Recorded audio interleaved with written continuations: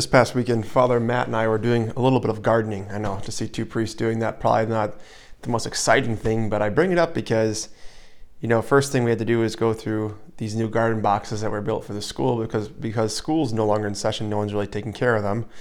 So we went and cleaned those out, and a lot of work there. And then we went and bought seeds, planted some corn, planted some marigolds, planted some beans, planted some squash, sunflowers, a lot of stuff. And then we went over to a patch of flowers and these nasty, nasty things, which I don't know what they are because I'm not a botanist. But the roots were so deep, and to go through and remove some of these ugly, hideous plants took forever. And I just kept thinking, this is just so much like priesthood, taking away all the weird stuff that people have in their lives and trying to bring life into the soils, trying to bring life into the soil of people's lives, implanting good, solid truth foundation where they can learn how to reason, they can learn how to defend the faith. And unfortunately, it just seems like a lot of us, we have so many bad roots at times. And when we have to defend the faith, we just kind of become like turtles. We just kind of tuck ourselves in our shells, and we don't know how to defend the faith very well, or even defend the existence of God. And that's kind of what I want to preach on today, is the existence of God, because in our second reading from Peter, in 1 Peter 3:15, he says, but in your hearts reverence Christ as Lord, which means place Christ at the center. Not money, not power, not prestige, not pleasure, place Christ. But then he says, always be prepared to make a defense to anyone who calls you to account for the hope that is in you. But he says, do it with gentleness and reverence. That preparation is our catechesis. It's our time of prayer. It's our time of asking, why is there something instead of nothing? What does it mean? What do we mean by God when we say God? And I fear a lot of us, we just haven't even thought of that. And I'm super guilty of that. That's like where I was most of my life. Just taking God for granted. Taking God for granted. That he exists. That he became one of us in Jesus. And some of us, if we're talking to our friends who are agnostic or atheistic, or even are practical atheists, they say they're Christians, but really they're not. Because Jesus says, if you love me, you'll keep my commandments in our gospel today. And we keep the commandments because we love them. It's not that hard. And when we look at making it offense for that, sometimes we have to start with just, what do we mean by God when we say God? And how do we prove his existence? So this is going to be a little more of a heady homily. I know that you don't always like that. But I just want to give you a couple ways to look at the existence of God, maybe to help you be better prepared when someone says, why do you do what you do? Or why do you go to church? Because it's not enough to say I go to church because it makes me feel good. Because you can go to yoga class, you can go to the bar, and it makes you feel good. That's not a primary reason to go to church. It's a part of it, but not a primary reason, right? And it's also, not a really good reason to say I'm a Christian because my mom and dad are. Well, okay, I'm a Packer fan because my parents are. I'm a Brewer fan because my parents are. We got to really distinguish ourselves. What makes us different? And when we say the word God, what does it even mean? So I'm going to give you a couple different things from our tradition in the Catholic Church. The first one is from St. Anselm. He's a Benedictine monk. And he spent many, many years on this ontological argument. And ontology is just like the nature of things, the core of things. What makes a chair a chair? The nature, what's the nature of a bird? It's the fly, and so when they don't go with their nature, they're not in a line with their ontological reality. So big words, but not a huge deal. But he had this argument that he made up. It's really not even ontological or even an argument, but it gets the point across. So I'm going to say it a few times and let you listen to it and see what do you hear. And he says, when he's talking about defining God, he says, God is that which nothing greater can be thought. Maybe write that down.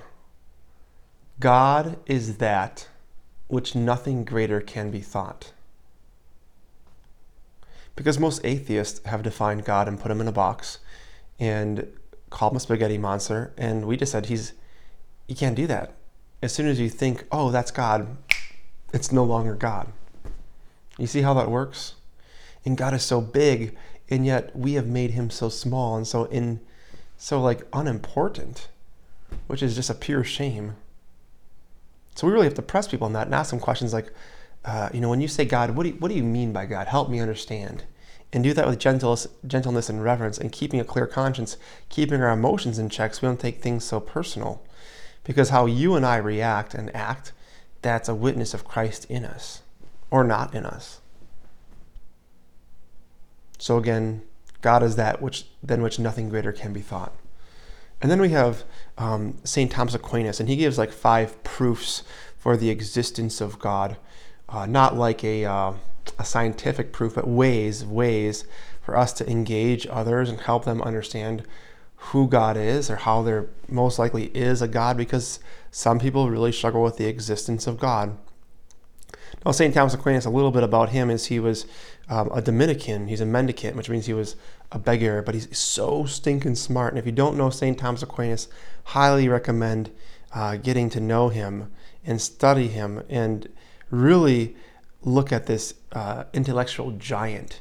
And he's so practical in his Summa Theologica, which is the summary of theology. And he goes through just questions and he answers rebuttals, just very basic questions that a lot of us should be asking. But our education system is so poor. It's just poor. When's the last time you talked about the existence of God in school? Or your kids come home talking about, hey, I learned different ways to prove the existence of God in school today. Not happening.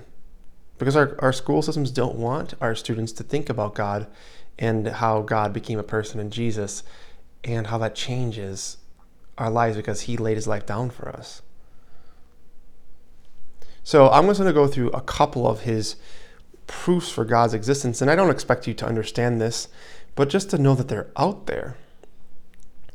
So he has his first 2 proofs go with either motion. Like in order for things to move, there has to be like a first mover. And also, things cause something else. So there has to be a first cause. There has to be a first cause. Like it's like the question like, oh, what caused that? And what caused that? And what caused that? And just to believe that God, as we preach God is, and we say that God is in the Catholic Church, God is an unmoved mover. He set everything in motion. And God is the cause. He's the one who made the bang go boom, right? People who believe in the Big Bang Theory. And to suppose that all of this is an accident is silly, right? Is silly. And the last one I'm going to talk about St. Thomas Aquinas. I'm going to skip 2 other ones, but one he has is proof from design. That God, we say God is creator. And in order for you and I to build something, we have to have a thought in our mind of it first, right? So if I'm an architect, call God the divine architect, I have to have that in me, that thought in my mind first before I create it. So God is an intelligent being, and he thought of creation. He thought of all of this. And maybe you can use that as some proofs for God's existence, motion, causality, creator. The other thing is you can do is just look at beauty. Beauty is a great way to look at God's creation and to say, is this a mistake? When you've seen something so beautiful that your jaw drops, or your tears fall because it's just so beautiful. Or even like when you experience something that's just so good, in order to experience that, there had been an idea of goodness even existing. For God to be the divine architect, to see, a beautiful sunset somewhere. That's a mistake? Come on, let's get real here. So what it comes down to for a lot of people when they don't believe in God, and you and I defending the existence of God, for having a reason for our hope before we even get into the Christian part of it. Most people who are atheists have just had a really hard time, and we have to be gentle and reverent with that. And that's what Peter asks us to do. He says, but do so with gentleness and reverence, because their emotions, they might have experienced a divorce at a young age. They might have experienced the loss of a loved one, and what they did is they hardened their hearts. And they've concocted some deep wall that God does not exist. Because the reality is, if God does not exist, there is no hope. You see that, how that works? If there is no God, there is no hope. There's no purpose to life. Period. And the result of that is pretty clear, because the suicide rates are going up. And you and I, we got to change that. We got to get on our knees. We got to pray to be filled with the Holy Spirit and start keeping the commandments and loving one another.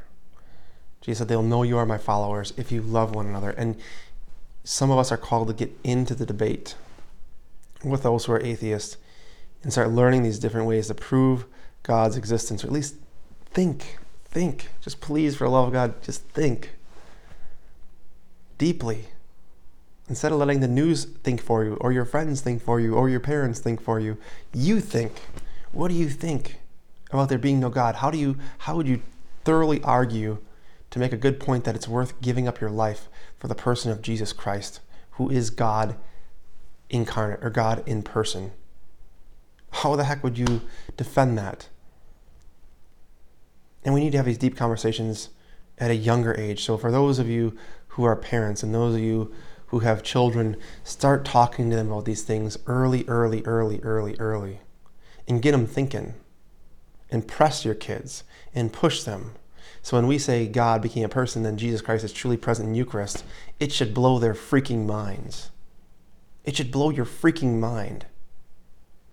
We don't get our minds blown enough because we're on autopilot and we're going through the motions.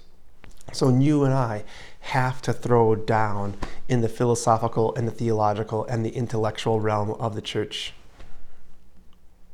Because as Peter says, it is better to suffer doing right, if that be God's will, than for doing wrong.